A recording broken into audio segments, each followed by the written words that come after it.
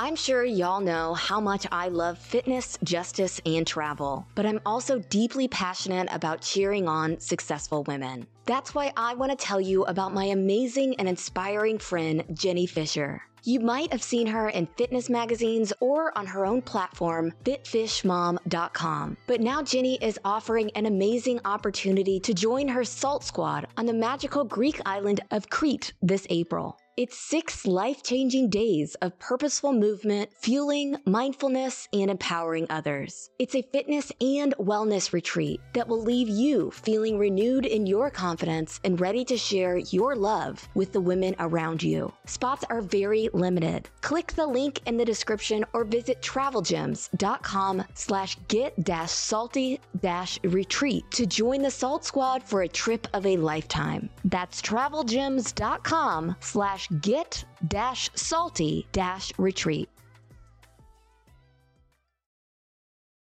I don't know who killed Paul or Maggie Murdaugh, but it looks like we will be getting answers soon.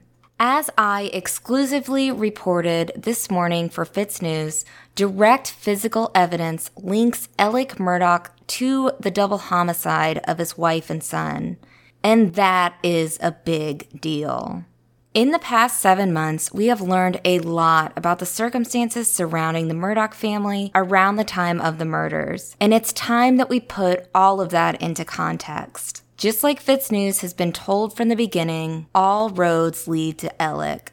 My name is Mandy Matney. I'm the news director at fitznews.com, and I've been investigating the Murdaugh family for almost 3 years now. This is the Murdaugh Murders Podcast with David Moses and Liz Farrell.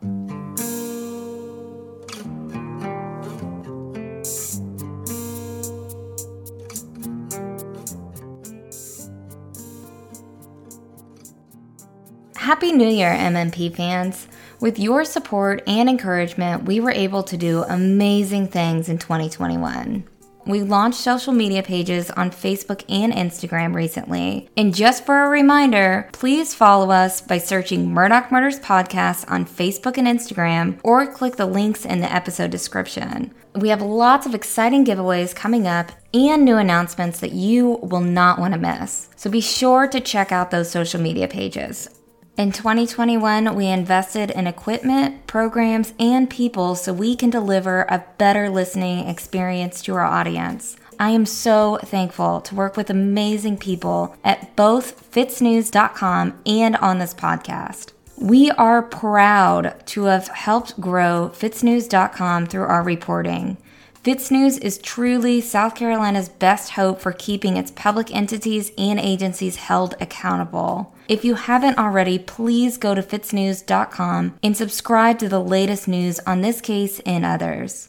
And finally, we're very proud that we connected with advertisers who believe in our mission to expose the truth wherever it leads. Good journalism is expensive. It takes time and a lot of resources. Please know that these products and services believe in our mission, and for that we are so grateful. We plan to continue this trend of delivering better episodes with more in-depth coverage on all of these investigations, and plan on providing answers and closure to victims in each case this year. So keep listening and let us know what you think so we can continue to get better. And on that note, we are so grateful for our listeners and our supporters. We are grateful for you for listening to us right now. So thank you.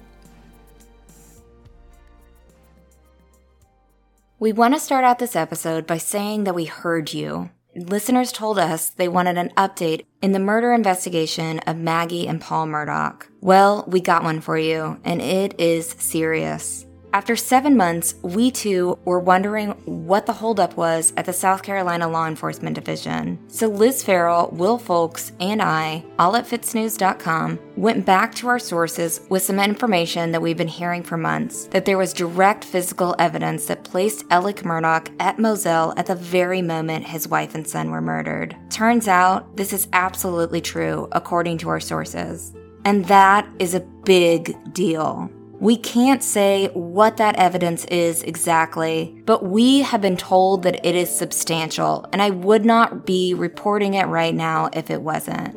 However, direct physical evidence sometimes isn't enough to hang a case on. So in this episode, we're going to take you through everything that we know about the murders. We're going to talk about the surrounding circumstances, possible motives, theories, and evidence.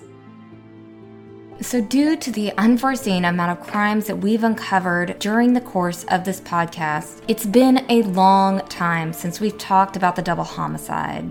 I figured we could all use a recap, so here we go. 52-year-old Maggie Murdaugh and her 22-year-old son, Paul Murdaugh, were found dead on their 1,700-acre hunting property in Colleton County, South Carolina, around 10 p.m., June 7, 2021. Paul Murdaugh was killed by 2 shotgun blasts, one to the chest and another through the arm and head. Maggie Murdaugh died of multiple gunshot wounds by a semi-automatic rifle. The bodies were found near the dog kennels on the Moselle property by Alec Murdaugh, who called 911 at 10:07 p.m. Soon after they arrived on scene, the Colleton County Sheriff's Office asked the South Carolina Law Enforcement Division to take over the case due to both the complexity of the investigation and the agency's multiple ties to the Murdaugh family. SLED agents arrived on scene at 11:47 p.m., more than an hour and a half after Alec first called 911. And remember, Maggie Murdaugh's phone was discovered by law enforcement on a rural road outside of Moselle on the day after the double homicide. FITSNews founding editor Will Folks exclusively reported that Alec Murdaugh was a person of interest in the murders, which was later confirmed by one of Alec's attorneys, Jim Griffin, in an interview with Fox Carolina News this past October. During that same interview, Jim also told viewers that Alec had no motive to kill Maggie or Paul. We beg to differ, Jim. In the past 2 weeks, there have been a crazy number of reports with big screaming headlines about how Maggie left all of her assets to Alec, as if this were the smoking gun that clearly implicates him in her and Paul's deaths. But lawyers we've spoken to have told us there really is nothing out of the ordinary with that. It's pretty standard. Husbands typically leave their assets to their wives. Wives typically leave their assets to their husbands. And if both have died, they leave their assets to their kids. And if the kids are minors, the assets go into a trust for them. The will doesn't really do anything for us, so we're thinking it's much more important to focus on the events of what led up to Maggie's and Paul's deaths. So the walls began closing in on Alec in 2019 with the Mallory Beach lawsuit.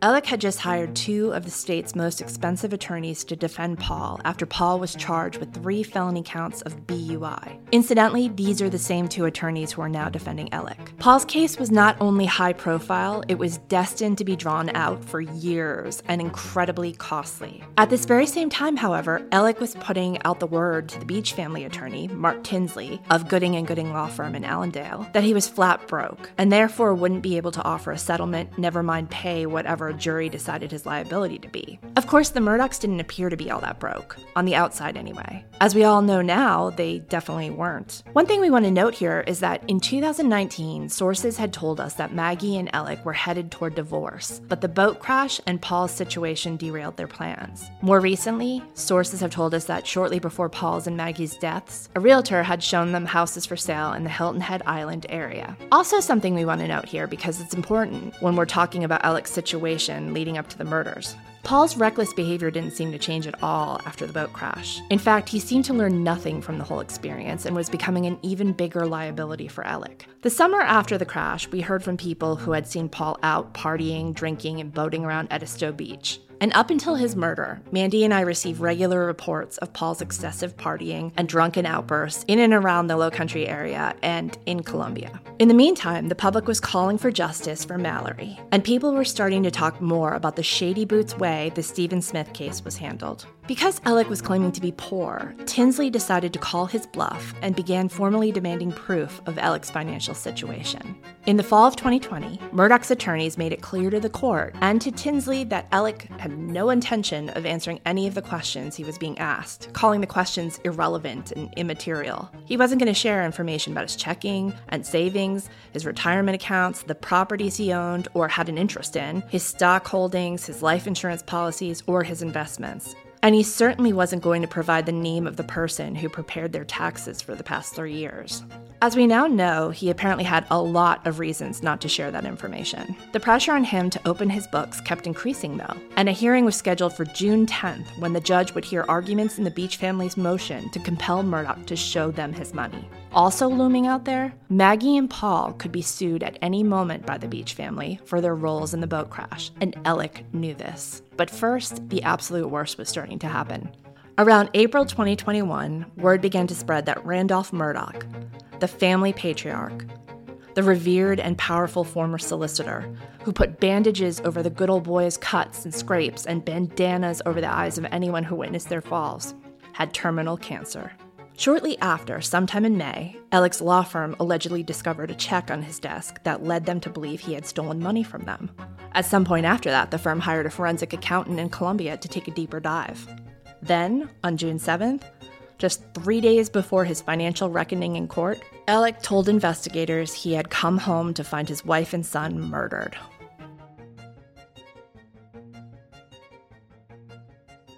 And we'll be right back.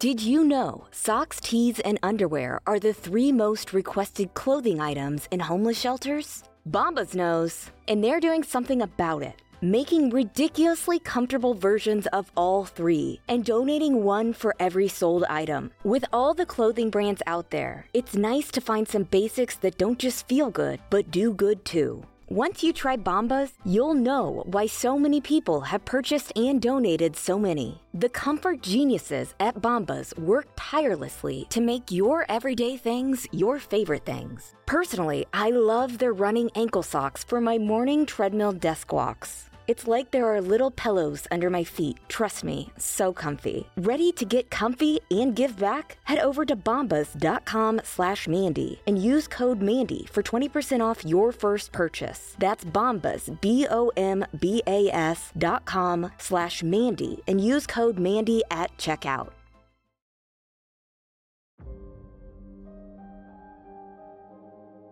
From the beginning, we have been working off of a timeline that I'm not sure that we can rely on. That Paul and Maggie Murdaugh were murdered between 9 and 9:30 p.m. on June 7th, 2021. It's suspicious because it's based off of the Colleton County Coroner's account, which likely relied on when Alec said he got home, which we all know that we cannot trust. Remember, at the time, a lot of public officials in the area feared the Murdaugh family and would have never second-guessed anything they said. So the chances that local officials took Alec at his word to establish the timeline is pretty high. Let's look at the science of this real quick. When a person dies, rigor mortis, or a stiffening of the muscles, starts to set in. This becomes detectable usually within 2 to 4 hours of a person's passing, and can take up to 18 hours to fully set in. A coroner can determine whether it started by trying to move the person's jaw or their fingers to see how much resistance there is. If it hasn't set in, they can generally guess that the person died within the past 2 to 4 hours. Generally speaking, coroners aren't making official declarations on time of death like this one did, and they're definitely not using narrow time frames like this one did, unless investigators have already established a time frame based on when the person was last seen alive. So, according to Alec, he arrived home around 10 and discovered the bodies. Let's assume there was no rigor mortis at that point, based on the coroner's estimate that they died shortly beforehand. This means they could have died much, much sooner than the coroner said. And again, we keep going back to the fact that we cannot trust anything here, especially when it comes to the local first responders. And despite the fact that the Murdaugh camp claimed that Alec had a rock-solid alibi, he does not.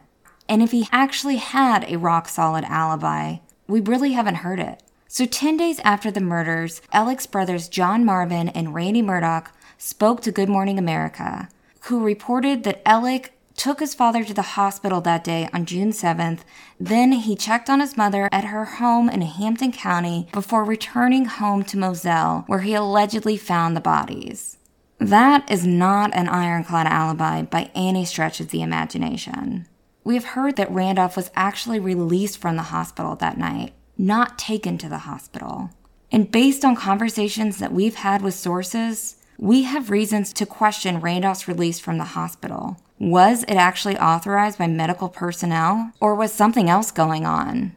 If Alec was actually on camera at the time that the murders allegedly occurred, why haven't his bulldog defense attorneys released that footage? Or at least told us about it? Was he ever really at the hospital that day? There's something really off about this hospital story, and we plan to get more details about that soon. When Alec's attorney Jim Griffin was interviewed by Fox Carolina in October, Griffin claimed that his client's whereabouts were completely accounted for during that 9 to 9:30 window that night, which is also, again, the window that we cannot trust. The transcript of that interview reads, "And I can assure you that we have Alec's whereabouts accounted for completely during that period of time that night. He is sitting on the bedside of his mother at her house when the coroner says these murders happen. She has dementia. There's a house sitter or a caregiver with around-the-clock care. Winnie, and they're watching a game show on television." But despite what Jim says, this is not an ironclad alibi. In this version of the alibi that we're hearing, he mentions that Alec saw his mother, who has dementia, and a caregiver who is probably terrified of the Murdaugh family, and a TV show that was on. If, for instance, Alec was caught on a Ring camera outside of his mother's house at 9:15 p.m., you would think that he would have mentioned that. So what we're saying here is that Alec does not have a solid alibi. And if he did, and his attorneys didn't reveal it clearly and publicly while the whole world watches this case and questions Alec Murdaugh, then his defense attorneys are worse than we thought they were. On top of the physical evidence that links Alec to the murders, there are a few other things we want to note about the crime scene. Let's start with the 911 call. Mandy discussed the call with you guys in episode 6. When the episode aired, listeners noticed a peculiar detail. It seems like Alec says, "For God's sakes, Paul, why did you get involved?" Take a listen. Okay, and was anyone else supposed to be at your house? Obviously, this raises a few questions, namely this one. Involved in what? We should also take a look at who was at Moselle after the call. It's positively surprising that we haven't heard anything about photos from the scene being passed around over the past 7 months, given the number of bubbas with smartphones and poor judgment who stopped by the Murdaughs for a looky-loo that night. There were so many people at the scene. Generally speaking, the number of people who should enter a crime scene is very, very small. Investigators are very cognizant of limiting every opportunity for evidence to get tainted. They are very careful not to allow anyone behind the tape who doesn't absolutely need to be there. According to the crime scene log, a whopping 24 people went behind the crime tape when all was said and done. And here's the crazy part. Most of those on the list were with Colleton County Sheriff's Office, which is very disturbing given that they immediately handed this case over to SLED. They knew that SLED was on its way. They should have stopped what they were doing and stayed outside the perimeter until SLED could get there. And how many South Carolina coroners does it take to declare 2 people dead? Turns out the answer is 3. 3 coroners went behind the crime scene tape.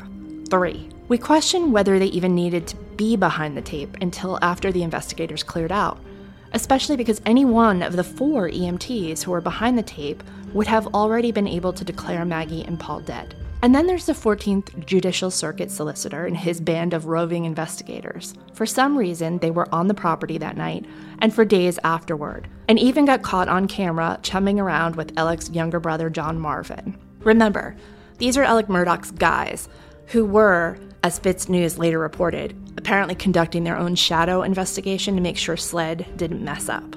Defense lawyers survive in the courtroom by throwing doubt on every piece of evidence presented. They only need to persuade one person on the jury that there's a problem with an investigation. Having so many Colleton County Sheriff's Office deputies, law enforcement officers who live and work in Murdaugh country, behind the tape is certainly something that Alec would like seeing. And one more important piece of information about the crime scene, the guns. Will Folks at Fitz News reported early on that at least one of the weapons used in the double homicide belonged to, you guessed it, the Murdaugh family.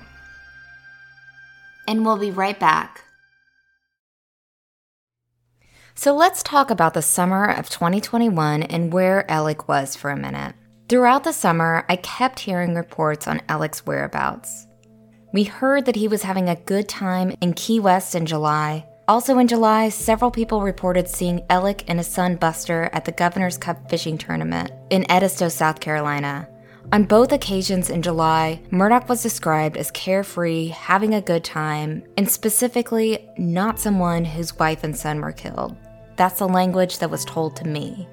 I was also told that he was not wearing a wedding ring, for whatever that's worth. Alec was spotted again on Hilton Head Island in August. This time, people told me that he looked like hell, quote unquote. In fact, there were rumors about Solicitor Duffy Stone, the prosecutor who took after Randolph III, being spotted with Alec Murdaugh on Hilton Head Island that same weekend at the trial lawyers convention. Then, suddenly, just days after the convention, Duffy recused himself from the case, which was a really big deal at the time.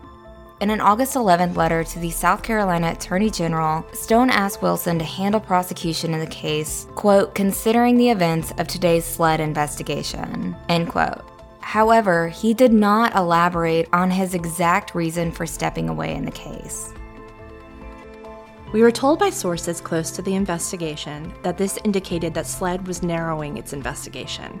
Stone had a long list of conflicts of interest, starting with the fact that Alec had a special position in his office that allowed him to use a badge and lights on his car like he was a prosecutor. Previously, Stone justified his unusual involvement in the case by saying there was, quote, no clear suspect in the case. So when Stone recused himself, many of us closely watching this thing unravel thought it had to be because his employee was now a suspect. Around the same time, behind the scenes, we kept hearing that an arrest was coming soon.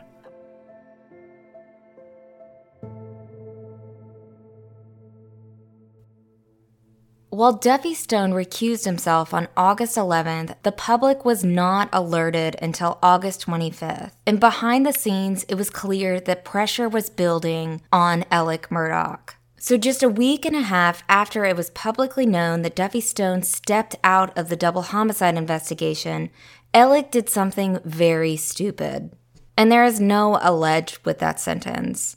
Whatever Alec did on September 4th was very stupid and sent his life spiraling out of control. We're not going to talk about what actually went down on September 4th. We're not going to debate on whether or not Alec was shot, but we're going to talk about something we haven't talked about: the why.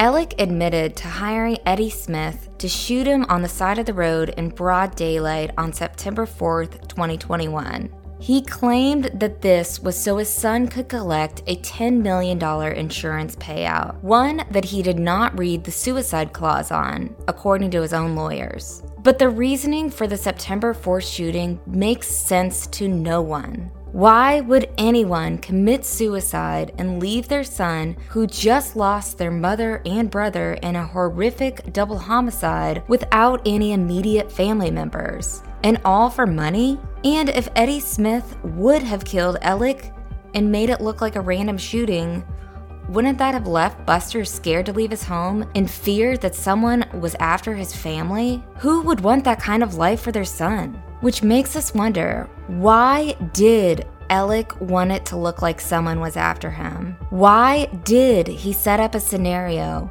going as far as, allegedly, slashing his own tires and lying to the police? Unless he had a good reason to make it look like someone was after his family. What if Alec never actually intended on dying that day? What if he just wanted someone to shoot at him and make it look like people, perhaps drug traffickers, were after him and his family?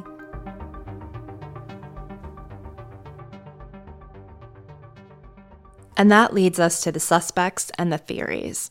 In the immediate hours after word got out about Maggie and Paul on June 8th, those with deep connections to the Murdaughs began to circulate, with a lot of certainty in some cases, that Paul and Maggie were killed by a groundskeeper at Moselle after Paul had gotten into an argument with him over a hunting field getting seeded too soon. In the meantime, people on the internet were speculating that the Murdaughs were killed in an act of revenge for the boat crash, Stephen Smith's death, or Gloria Satterfield's death. And then the Labor Day weekend situation happened. All of this leads us to wonder if this theory was leaked by the Murdaugh camp to tie up SLED and send armchair detectives in a new direction. Whatever Alec was planning on accomplishing on September 4th, it backfired in ways that no one could have ever predicted. In the next month, Alec's entire reputation crumbled in the public eye as we found out about his scheme to steal millions of dollars from clients, allegedly. During this downward spiral, an interesting story emerged from the Post and Courier and Island Packet, two newspapers whose coverage on this saga has noticeably favored Murdaugh and his defense attorneys. The newspapers reported that a local gang called the Cowboys was being investigated by the state grand jury in connection with the Murdaugh murder saga. Specifically, the newspapers reported that they were investigating if a trail of absurdly large checks Murdaugh allegedly made to his drug dealers linked back to this cowboy gang. And then, like clockwork, soon after the story broke, lots of people on social media started to question if this gang was involved in the double homicide. All of this leads us to wonder if this theory was leaked by the Murdaugh camp to tie up SLED and send armchair detectives in a new direction. Finally, we need to talk about the few calls for justice from the Murdaugh family. Typically, in a case like this, when nearly every major news outlet in the country is covering a murder, you usually hear the family on the news, often calling for justice and accountability on behalf of their murdered loved ones. But in this case, we barely heard from the family. A week after the murders, FITSNews founding editor Will Folks pointed out that neither the Murdaugh family nor PMPED have offered any reward money for information leading to an arrest in the double homicide. Then, just a few days later, Randy and John Marvin suddenly appeared on Good Morning America and asked the public's help in finding Maggie and Paul's killer. This was the first and only time they did this. And again, we know everybody grieves differently, but if the Murdaugh family truly believed that a random person or gang targeted and killed two of their family members, wouldn't they want to publicly pressure law enforcement to solve the case? Wouldn't they be begging news outlets to continue to write about the double homicide to get answers for them? And then there was that strange $100,000 reward they offered a few weeks after the double homicide to anyone who provided information on the murders of Maggie and Paul that led to an arrest. The award was announced by MP Strategies, a PR firm hired by the Murdaugh family.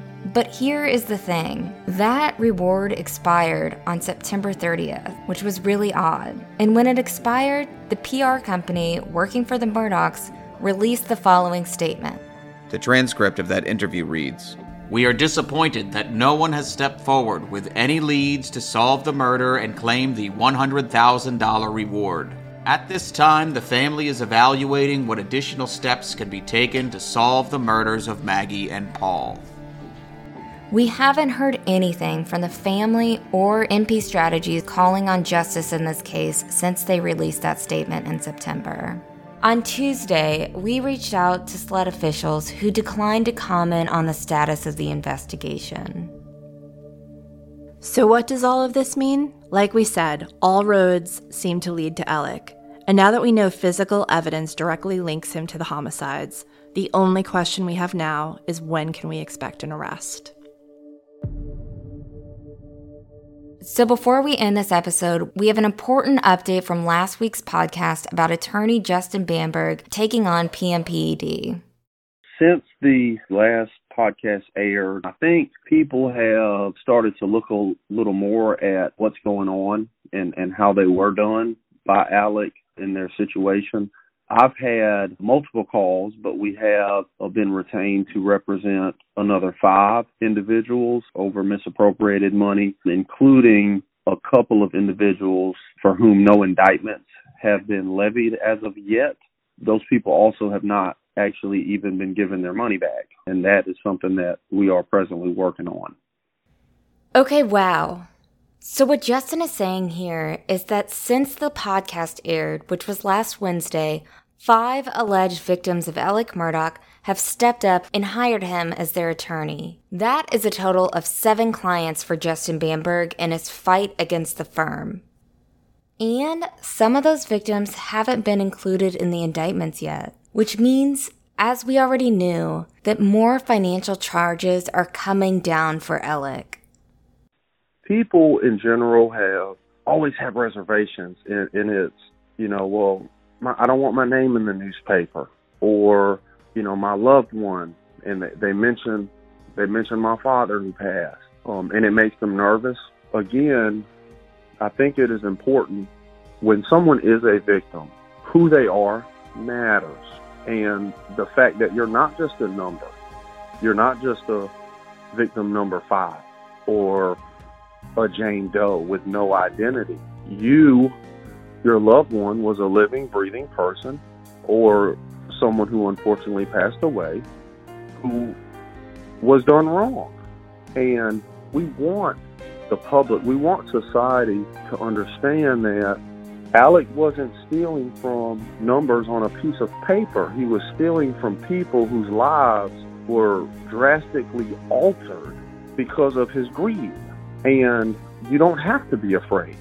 You don't have to be scared. You don't have to worry about backlash or someone bothering you or intimidating you, right? There are processes in place to protect you. And victims of crimes in this state have certain rights under the South Carolina Constitution. There's a Victims' Bill of Rights, and you have the right to be free from intimidation. You have the right to be informed as to what's going on as the perpetrator is prosecuted by the state government. And I think that the South Carolina Law Enforcement Division, I think that the South Carolina Attorney General's office has been doing a very good job.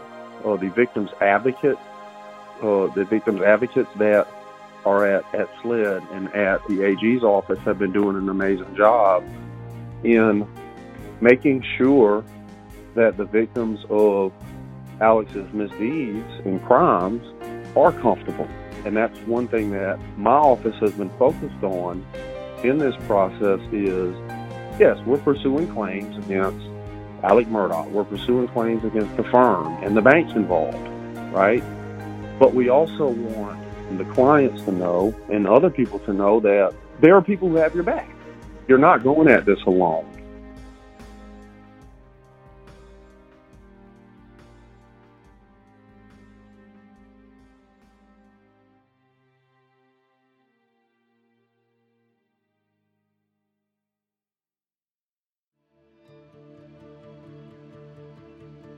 As I said at the beginning, I hope everyone had a happy holiday and a happy new year. We have loved hearing all of the stories about families getting together and talking about the podcast. We've heard about grandmothers and granddaughters bonding on a long drive while listening to the podcast. We heard one story about sisters reconnecting after years when one of them brought up the podcast over Christmas dinner. We love it. We are here for it, and we are thankful for you, the listener, for being a part of this.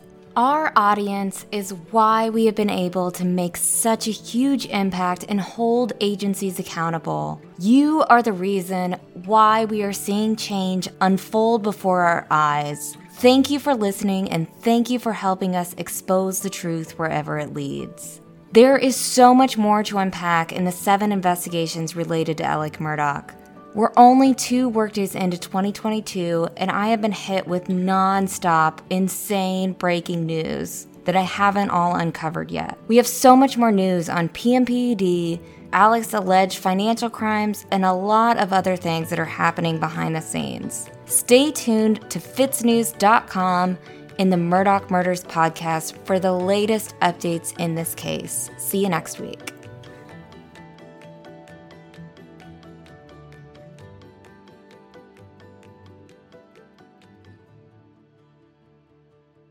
The Murdaugh Murders podcast is created by me, Mandy Matney, and my fiancé, David Moses. Produced by Luna Shark Productions.